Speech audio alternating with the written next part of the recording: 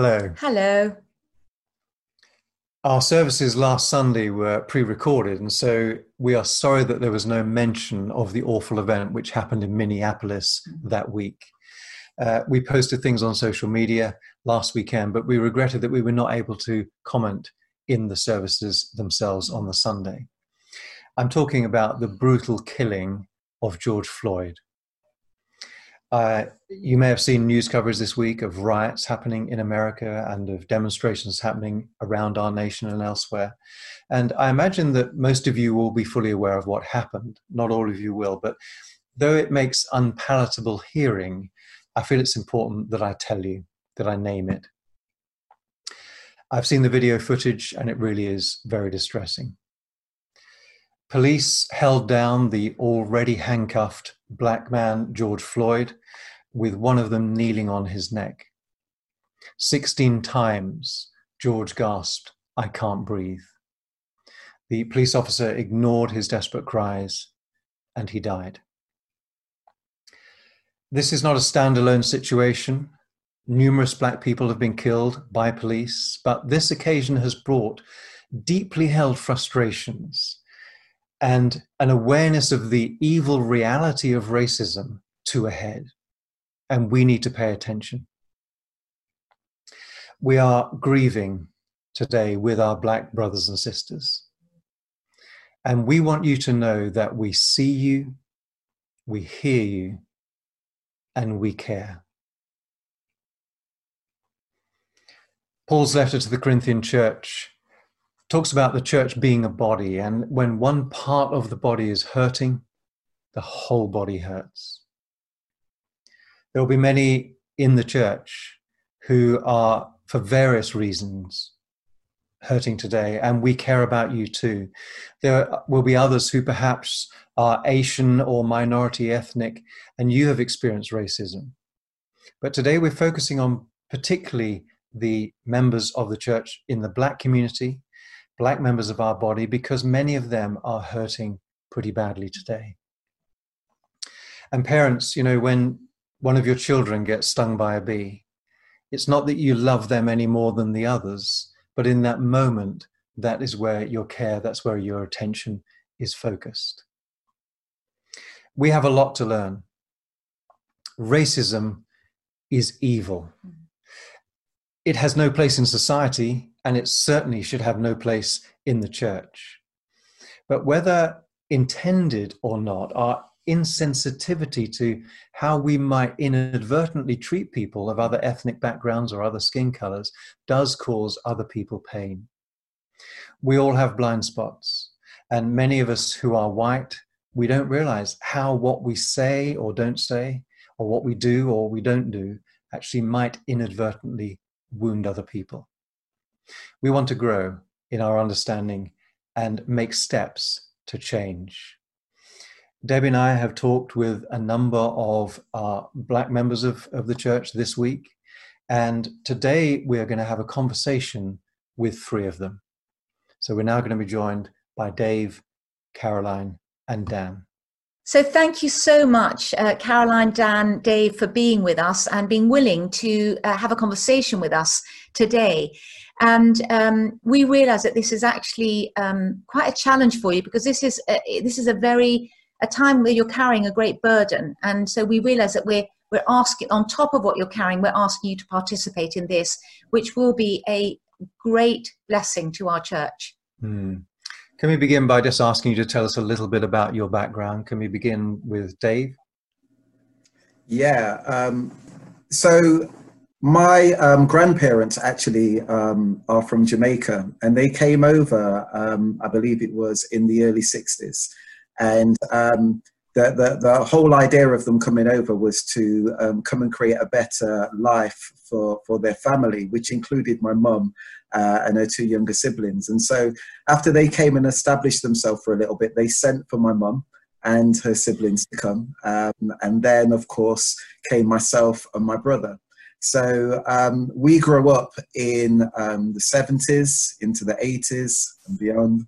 And yeah, that's pretty much my background in terms of you know, my heritage, my Jamaican heritage. My parents came from Jamaica, and as a result, here I am. Wow. Thank you. Dan, tell us your story. Yeah, so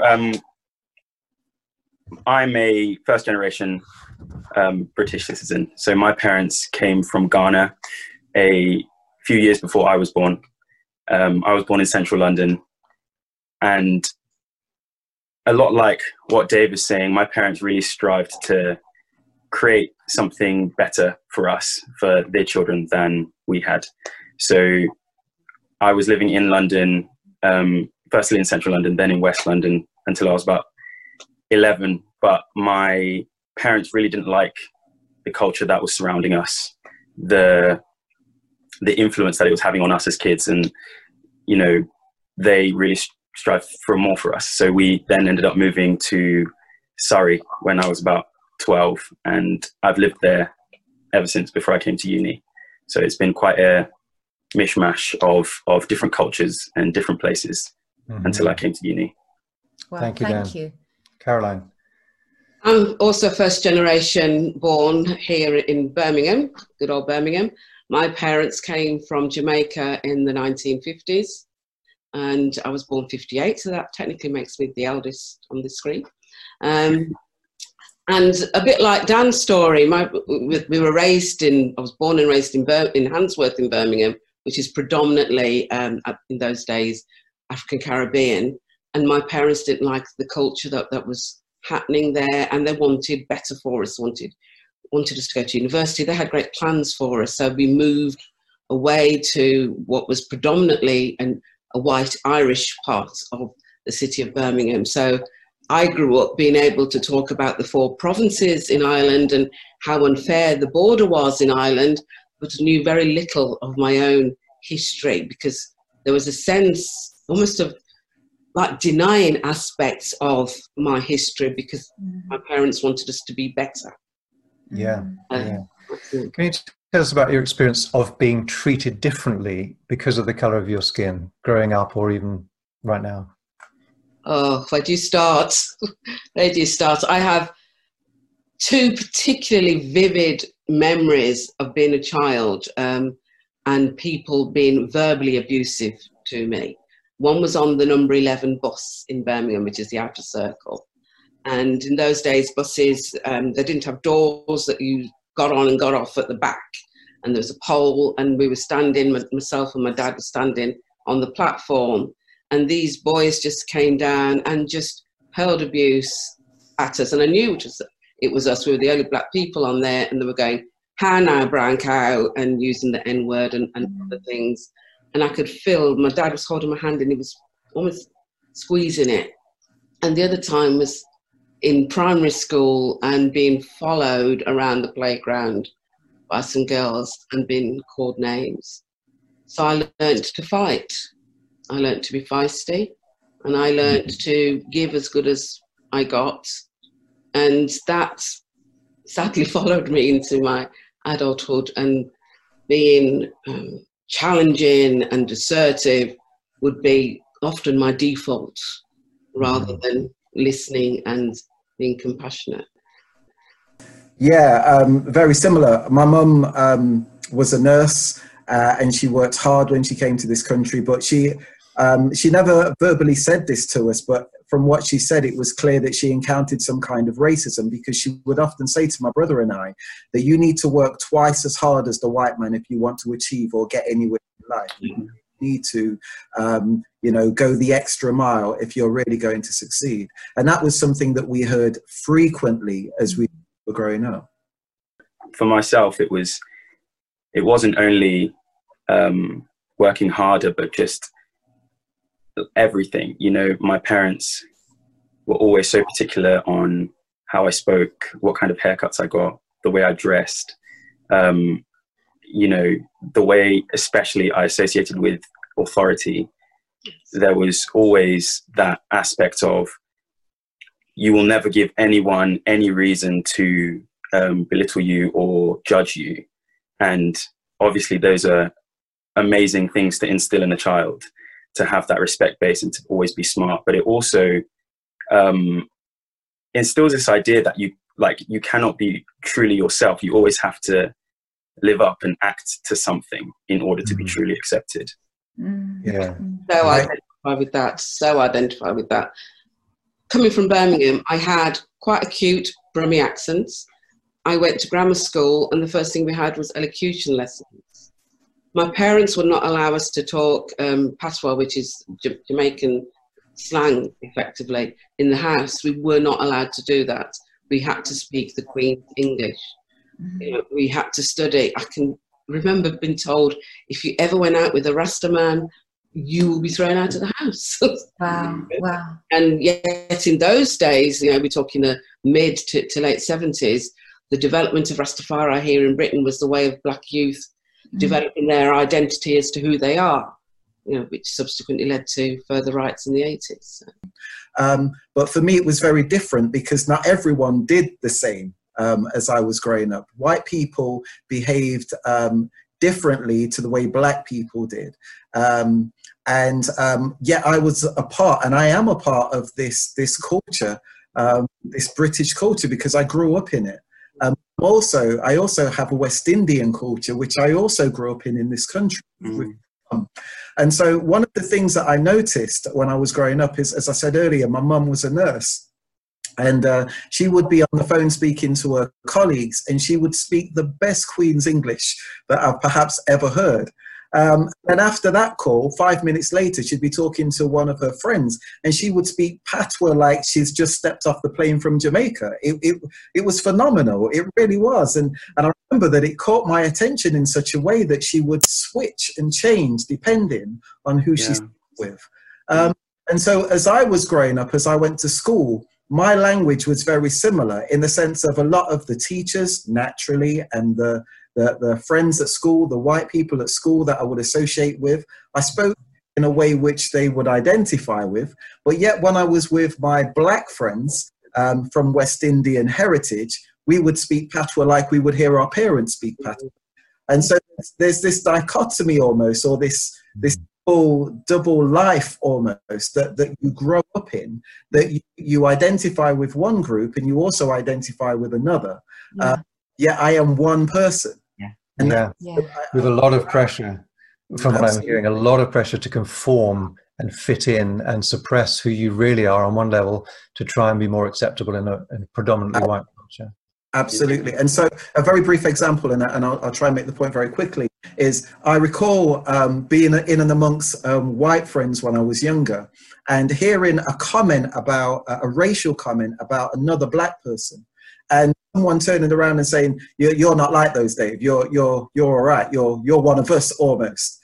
And I honestly remember feeling I'm not quite sure what to do with that. I'm sure how do I respond to that? Do I stick up for the black person? Do I accept the comfort of being a part of a group that doesn't look like me, but yet they're saying that I am a part of them?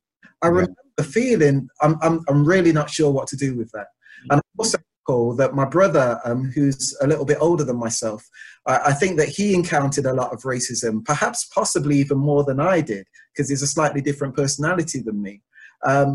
And they would say his friends, supposed friends, would make all kinds of derogatory comments about his culture or his background. And he had nicknames that they would call him, which were quite unpleasant, but it just became the norm. So he grew up, under this name. It's, the normal, but actually it's not normal at all. Yeah. And Dan, you were saying the other day when we were talking, you were talking about your dad was a doctor and how some people wouldn't want to be in his surgery. Yeah. So, both my parents are healthcare professionals, and I think my parents really wanted to kind of shield me from what was going on. But as I got older, my dad would often tell me stories about how people would refuse to see him, would seek to have another doctor see him because of the color of his skin, because of what they associated with his skin color, as opposed to the quality of his work and the fact that they were coming to him for a service. so that was really heartbreaking. And the same happened with my mum on numerous occasions. She's a nurse as well. And I think it's really interesting what Caroline and Dave are saying about the racism that they experienced, because I think that there has been a lot of reform, and racism isn't so explicit as it was in the 70s. But it doesn't mean that it's not still prevalent and implicit. And I think that's happened to me throughout my life. There have been explicit times. For instance, when we moved to Surrey, and my parents felt like they had, finally taken us away from a lot of that racism and from that kind of culture of discrimination. We had a neighbour next to us who would refuse to talk to us outrightly. We would say hello every morning as we were getting in the car for work, and she was walking her dog. And every single day she would completely ignore us.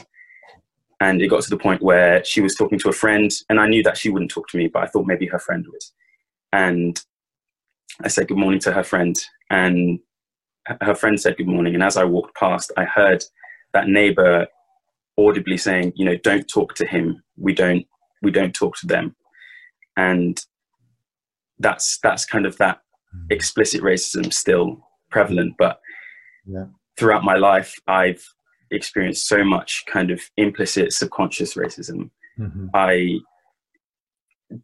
joined sports teams when I was younger that were predominantly white. So I swam for 10 years before I came to uni. And then when I came to university, I rowed for 2 years. And those are two sports where you don't really see people of ethnic minority. And it was so clear that those guys didn't really experience that. And of course, there were some amazing people that I cherish and are my best friends.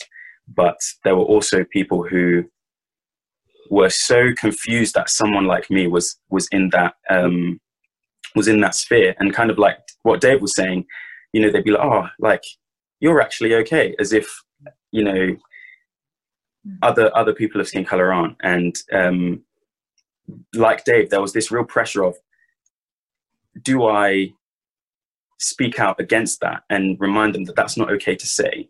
Or as a young man seeking comfort and seeking acceptance, do you take comfort in the fact that at least you're accepted? And that is such a struggle to both fight for your own insecurities, but also know that what is being said isn't right and is underlyingly racist, if not overt.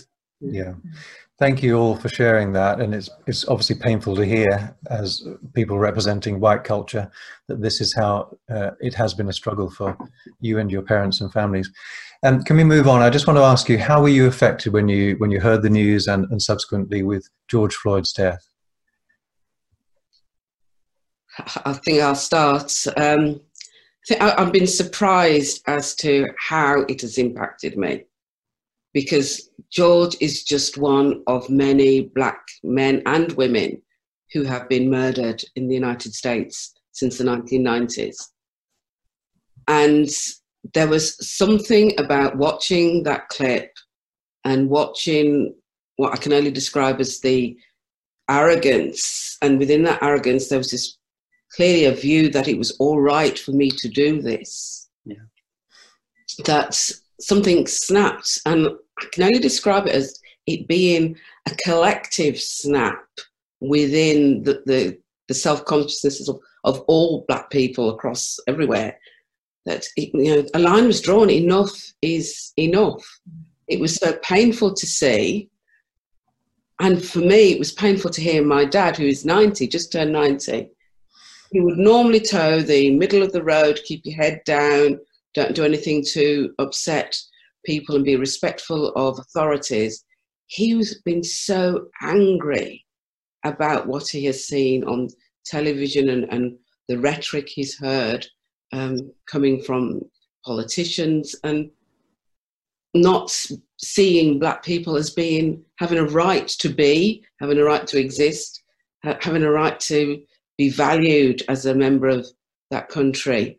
It's the same here in different ways. We've had Windrush recently and all the things about You know, people who were first generation, second generation who've been here and then returned because they didn't have the right documents, whatever they may have been. And the endless killings, black on black killings. You know, first we had the shootings, and now it's become stabbings, and yet we don't say anything. There is a silence. There is a collective silence because it's just black boys killing themselves. Instead of us saying, this is wrong. And it just feels like a stirring of almost like a righteous anger that we've got to do something, we've got to change it. Yeah. And others of you, how did you feel this affected you, this particular killing, and, you know, the reaction of everybody, when actually this is by no means the fact. This has like been hundreds of years of this, and in our country, and yet something about George has gripped nations. Yeah, I remember watching it last week or whenever it was, and I was in my room by myself as I was watching the entire video, and I was sad. I was heartbroken, and I didn't know that I was sad and heartbroken at the time, because after that it was dinner time, and we came and sat around at the table, and we had dinner as normal. And my daughter Eden turned to me and said, "Smile, Dad." And it was at that moment that I realized that I was still locked in the grief and the sadness of what I'd just watched, you know, prior to coming down to dinner. Wow. I think I've been processing this feeling of what I've been feeling, and what a lot of Black people are feeling, and a lot of people are feeling at this time. And I think it's deep rooted trauma. Yeah. I think it's generational trauma. I think that the same pain that I'm experiencing and that other people are experiencing is the same pain that my mum spoke about when she said, you need to work twice as hard as the white man. Yeah. You need to, don't let anyone take advantage of you, David. You make sure you fight back. You don't let anyone ride roughshod over you, she would say. You make sure that you stand up for yourself. That's the same pain. And that same pain, I'm sure that, you know, my grandparents felt when they first came to this country. And I was reflecting the other day that my grandparents' parents were slaves. Yeah. And so, again, that pain is gone down from generation to generation to generation. And so when I watched that, I think there is a deep-rooted trauma that it brought to me, and that it's bringing, or that it's brought to so many of us, Black people in particular, that are like, that hurts. Yeah. It hurts. Yeah. And that was my experience of watching that terrible ordeal. Yeah. Damn. Yeah. This video hit me in a way that kind of brought that all back, and you know, kind of made you throw your hands up in the air and say, what else do you need to see that this is going on? Yeah. And my friends will always ask, you know, have been asking me and been really supportive in asking what I feel. And I think the best way I can describe it is underlying frustration with tentative hope. This frustration that it's taken this long, and taking a video, seeing a man murdered on your screen to really wake people up and make people see that this isn't something to put on the back burner. This isn't something to try and reason away because you think the media always inflates a story, but this is something to really delve into and reflect on. But also a tentative hope, because people are reflecting, people are seeking like to know what it's like, seeking to know what it feels like, seeking to understand. There's been so much in the media about trying to be an ally, trying to just pause and listen. And so even though there is that feeling of, you know, this has all happened before, why is this any different? You know, through the grace of God, I'm still hopeful that this is going to be a step in the right direction. Thank you. you've all talked about really the voice of the Black community not really being heard. And I'm delighted that today your voices are being heard, and there are many thousands of white people listening right now. We want to be changed by the experience. Can I move us on and focus more to the church here and what we can learn? Caroline, you've been with us, did you say 16 years? 16 years, coming up 17 years, yeah. You turned up at what was even more than it is today, a predominantly white church. Tell us about that experience. Yes, and to put it in the context that I have mainly only ever attended predominantly white churches, and I can remember being criticised by a friend who was a leader of a Black majority church as to why I was doing that. But I can remember coming into Trent, and it was when you'd not long moved into the warehouse, so I was overwhelmed by the vastness of it, and surprised that there was very few Black people, but slowly started to see an increase. I think when it became quite vivid that there were few Black leaders was when I attended my very first leaders conference, which would have been about 10, 11 years ago. And I could probably have counted on one hand the number of other Black leaders that were in there. And I found that quite stark, to the point that, me being me, I made a comment on it on the feedback form that had surprised me. Now, over the years, that has increased, but, you know, I suppose it's just one of those things, isn't it? It's how do you raise up leaders without it becoming an equal opportunity, and so people can see that that leader is there because they have the right caliber and they have a message to say, and they're not just there because we're trying to make it look good. Does that make sense? Yeah, absolutely. Yeah, completely understand that. Yes. You know, just before we go to possibly Dave and Dan to see your sense about this, I was walking on Sunday morning, it was probably Monday morning, when really we had realised this huge thing is happening. We hadn't commented on Sunday, as John said, because our services are pre-recorded, but I felt on my conversation with the Lord was, why haven't I felt this as strongly as I'm feeling it now? Why is it now? And obviously we're all in lockdown, there's heightened emotions, but I really believe that the Lord he knows exactly why this has come to our awareness at this time. And that in this season, many of us are examining our hearts over a number of things, because we're in a confined situation. We're in a situation where there's so much uncertainty. And I just felt, Lord, this is something you have drawn to our attention in this time. And whilst in one sense, I think this is overwhelming, I don't know how we're going to move forward. I think what we do feel is that the commitment to conversations where we hear more. So if this is what this has done during this time, is we are hearing, we are paying attention to this. The more we talk honestly, openly, and this is where I want to hear your experience, Dave, as you came into the church, because you are now on the staff with us.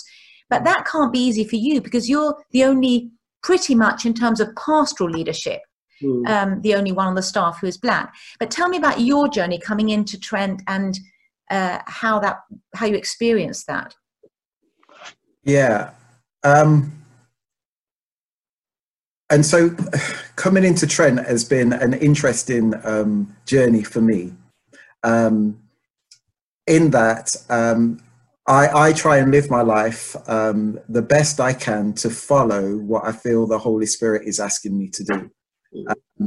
And I believe that in living that way, that the Holy Spirit will often take you to places that you don't necessarily really want to go. And please hear me right, I'm not saying that I didn't want to come to Trent.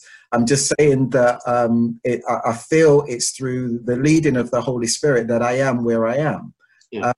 But as you quite rightly pointed out, Debbie, why? Why am I here? What is the purpose? Why is such a time as this would God have me to be here? That I'm trying to listen and be obedient to that. And so over the past year and a half or so, in fact, it was my father-in-law, he gave me a book called We Need to Talk About Race. Ben Lindsay. It's a fantastic book. Ah, yes. Yeah. That one. That's the one. And about a year and a half ago, 2 years ago, I was on this journey of, who am I? Who am I? I'm Dave, of course I am.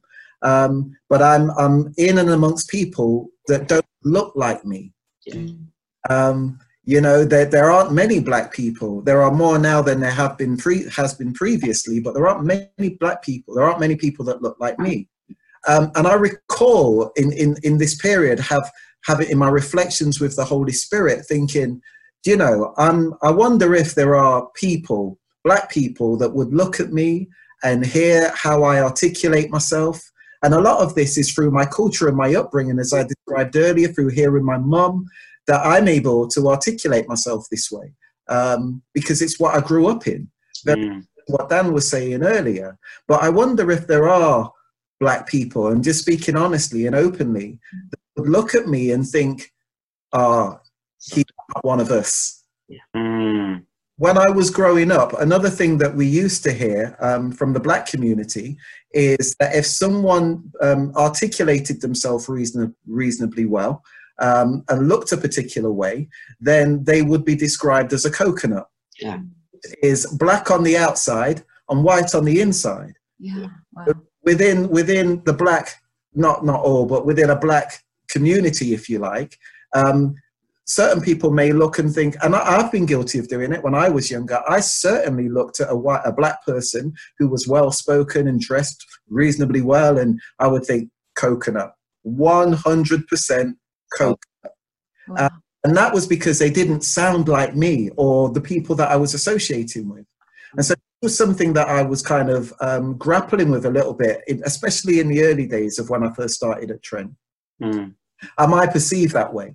And then the other side of that is that within the white community and friendships, and I have some fantastic relationships and friends within Trent itself. Wonderful, love these guys dearly, and I am convinced that they would look at me and say, "Well, Dave is one of us. He's one of us," and I would say, "I'm one of you too," and I think that I am one of you all in the family of God. I think that I belong in the family of God just as much as you, John and Debbie, do in the family of God as well. And I think that looks at it at a slightly different perspective. And I also think, and part of my journey, and I'm not sure if this is answering the question properly, Debbie, so forgive me if I've gone up on a slight tangent, but no problem. I think that part of it is what I've kind of come to is, I am a black man, of course I am, but I am Dave. I'm Dave Ellis, and Dave Ellis has grown up in a West Indian culture, and my culture is what perhaps is different to yours. But I am Dave Ellis. I am who I am. And when my friendships see Dave Ellis and the whole of my culture that I bring with me, that I like West Indian food. I like fried fish. I like fried dumpling. I like to have a rum and coke. This is all part of the culture that I've grown up with, that has made me who I am. And when you like Dave Ellis, you like all the culture that I bring with me, that makes me who I am. Perhaps if you don't know who Dave Ellis is on a first glance, you may make an assumption of what Dave Ellis or who Dave Ellis is. No, and you go with what perhaps you've seen or you've heard, or his comments that you may have grown up with, that people may have said, that will form an opinion of who Dave Ellis really is. But until you know who Dave Ellis is, you really don't know. And so coming into Trent, I have felt embraced, to be honest, by people that have accepted Dave Ellis, me, for who I am. But also at the same time, I make no apology for my culture. There are people within Trent that, and some of you may know who I'm referring to, that when I see, I will speak patois to. In Jamaican dialect, and sometimes even with Caroline, we'll a little patois every once in a while, because that's who we are. Apology for that. And I will say that in front of you, John and Debbie, or anyone else, because, you know, for me to bury that and to suppress that is to suppress who I am. Exactly. Absolutely. This is part of who I'm discovering, or I've discovered, or discovering who I'm becoming.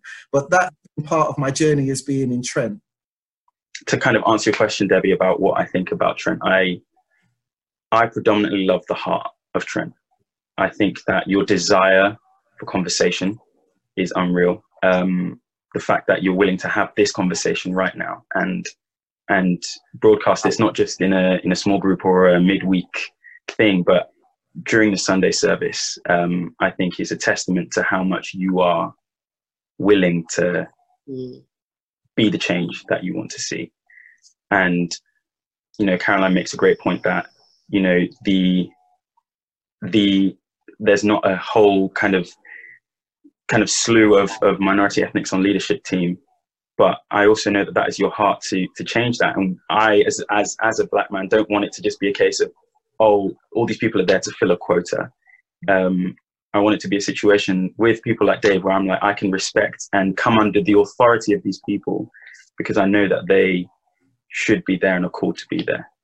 And I think my only other comment is just Trent and the Vineyard movement have such a massive voice, have such a booming voice in this echo chamber. And the fact that you're willing to shout and be a part of this change is amazing. But let it not be, you know, a blip. Let it not be, you know, a fleeting moment of guilt and action to then kind of be lulled back into what was the norm. Let that voice continue to shout out. And I have every trust that is your heart. And that's why I am here and continue to be here and on this call. And thank you for saying that, Dan, because, you know, as our leadership, our senior leadership team, our pastors, you know, we've been massively affected. And for me, well, John and I, we're both sort of like, goodness me, this is the Lord speaking. We really must pay attention. And so, you know, this can't just be one conversation, as you say, a blip. This has to be a series of ongoing conversations. And you know that the Lord sees us all as his children. And we are, you know, we have equal, incredible, amazing value. And we reflect the image of God in our unique ways. And we were made to be different and unique. And it's a celebration. But from being people who love Jesus, what would you want to say to us or to the thousands watching, whoever they are? For myself, the thing that I've been reflecting on the most is what Jesus said when the Pharisees asked him, what is the greatest commandment? And first he said, you know, love the Lord your God with all your heart and all your soul, and all your mind and all your body. But next he said, after this, love your neighbor as yourself, you know. And I think that brings a whole host of things, because I'm sure everyone can resonate with the fact that there are times when we haven't loved ourselves, and as a result haven't been able to love others in the way that we should. And I think that, you know, it's not excusing anything, but a lot of prejudice and a lot of violence and pain comes from a pain in ourselves. And so I think I would implore, whether that's because you have pain in yourself or because of whatever, just to really love one another and rest on that. Know that you are loved, know that you are cherished and special and cared for, that you are the apple of God's eye. You are so precious. Know that deeply, so that from that place you can love others and you can give that to others who are really hurting right now in the midst of all this. I cannot add to what Dan has just said, other than to get people to reflect on the fact that we've all had moments when we've been a minority in whatever situation, and it's perhaps to reflect on that and to reflect on how we felt, reflect on that pain, and then think about how you wanted to have been treated, and then use that feeling as a springboard for treating others differently, and continue the conversation. Speak to us. Thank you, Caroline. Dave?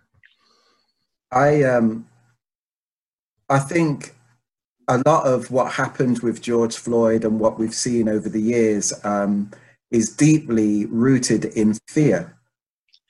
Fear of the unknown, fear of what looks different or is strange to us. And as a result of that, that causes us to act. And as I said earlier, I think that I've been deeply affected by that, of what's happened. And that has come down from generation, as I said earlier. But also, and I'm going to push it perhaps a little bit here, maybe. But over the generations, from a Black perspective, we've been affected by what we've seen because of what's happened from one generation to the next, to the next, to the next. And here we are. But I wonder if from a white perspective, that it's more of a case of infection. We've in the sense of being infected with racism from generation to generation to generation. Because the reality is that we've all been exposed to it for centuries from one side or the other, with racism, you know, on the Black side, white side, and any other nationality or race. We've all been affected by it. And it's either as the perpetrator or the victim. And so generationally coming down, I would imagine that there is an infection of racism which has been reducing as we've come down today, which is why many would say, I'm not racist. I'm not racist. You know, I have Black friends. I have friends that are of different races and so on. I'm not that.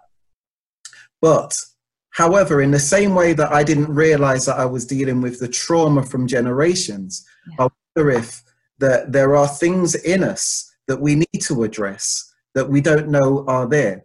Yeah. And so, you know, we need to be having honest conversations about these kind of stuff. Someone once said that if someone should hold up a mirror, we should never be afraid to look.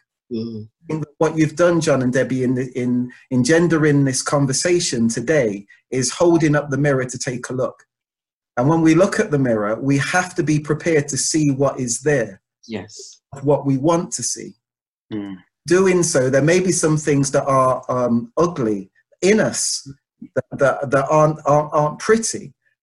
We don't know that they exist until something like you said, Debbie, happens, and then we realize, why am I feeling this way? And so it may be that, you know, a white family, their daughter comes home with Tyrone, the 6'3" Black man with an athletic build, and she says, I want to marry him. And there's something that happens in us that's like, oh, I'm not sure about that. What is that? Or if I'm going for a walk down the pathway and there's a Black person coming towards me and I feel something, I'm feeling, what is that? What is that? And we need to be, I think, having honest and real conversations about this stuff. We need to take an honest look in the mirror in order to address this stuff. And one of the wonderful things I believe that you've done, John and Debbie, in the Vineyard is make it a safe place. It's a safe place. And with the love of God, we can be honest and we can be real and we can be saying, I'm fearful or I'm scared or I'm afraid and I don't know why, but this is just how I feel. We can have a conversation about that and then we can start moving this forward. Yeah. And then for the next generation and the generation to come, then we no longer have to deal with the kind of stuff that we've been dealing with over the past couple of weeks with George Floyd. Thank you. Thank you all. I wonder whether you could lead us as we pray, as we close now. Each of us just lead us in prayer. I'm reading from Colossians chapter 3, verses 11 to 14. Here there is no Gentile or Jew, circumcised or uncircumcised, barbarian, Scythian, slave or free, but Christ is all and is in all. Therefore, as God's chosen people, holy and dearly loved, clothe yourselves with compassion, kindness, humility, gentleness, and patience. Bear with each other and forgive one another if any of you has a grievance against someone. Forgive as the Lord forgave you. And over all these virtues, put on love, which binds them all together in perfect unity. Yeah, Father, thank you so much for that word. And I pray, Lord, that you would have mercy on us for the way in which we, as a nation, as a world, have treated your children. Thank you that you are so full of grace and mercy to be calling us back to you even after all of this. And Lord, I pray that you would help us to feel your love, to feel what it means to be truly beloved by you, so that as we go out into the world, as we reflect and reform, we would do it from a place of understanding how sacred life is to you, and therefore treating it as such. In Jesus' name. Yeah, and Father, we again pray that you would give us eyes to see, ears to hear, and a heart to know what you're doing in this current season. And I pray, Father, that you would help us to be obedient to you. Lord, often when you ask us to do things or call us out, it's often out of our comfort zone. But Father, you said you would never leave us or forsake us, and that includes now. So Father, we ask for your presence to be with us now and always as we move through this season. In Jesus' name. And Lord, for myself and for others like me, we ask your forgiveness that we did not share in your sufferings, that we didn't see this in the way that you have wanted us to see it in this time. And so I thank you that you have exposed something. And we ask, Lord, that as you enable us to receive forgiveness, we also want to receive hope that your kingdom will come and that your justice will be expressed, and that we will play our part in this and stand up for righteousness and justice in these times. Amen. Amen. Amen. Thank you all so much. It may be that if you're watching this, that this has touched places in your life and you would really like someone to pray for you. Perhaps you're hurting today. And we've got a team of people waiting if you were to click on that request prayer button, and they would love to pray for you. It may be it's unrelated to this and you are in need of physical healing, or there's some other prayer need, but please do click on that button. Today has been a step, a very small step in a journey, and we'll be having further conversations over time. But one thing, Dave, you've just been discussing, and there's something going to be happening tomorrow. Could you tell us about that? Yeah, absolutely.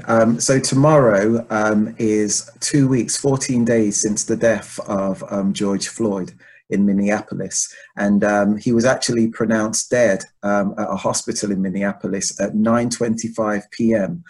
2 weeks ago. And so tomorrow, we'd like to meet together at 9:25 p.m.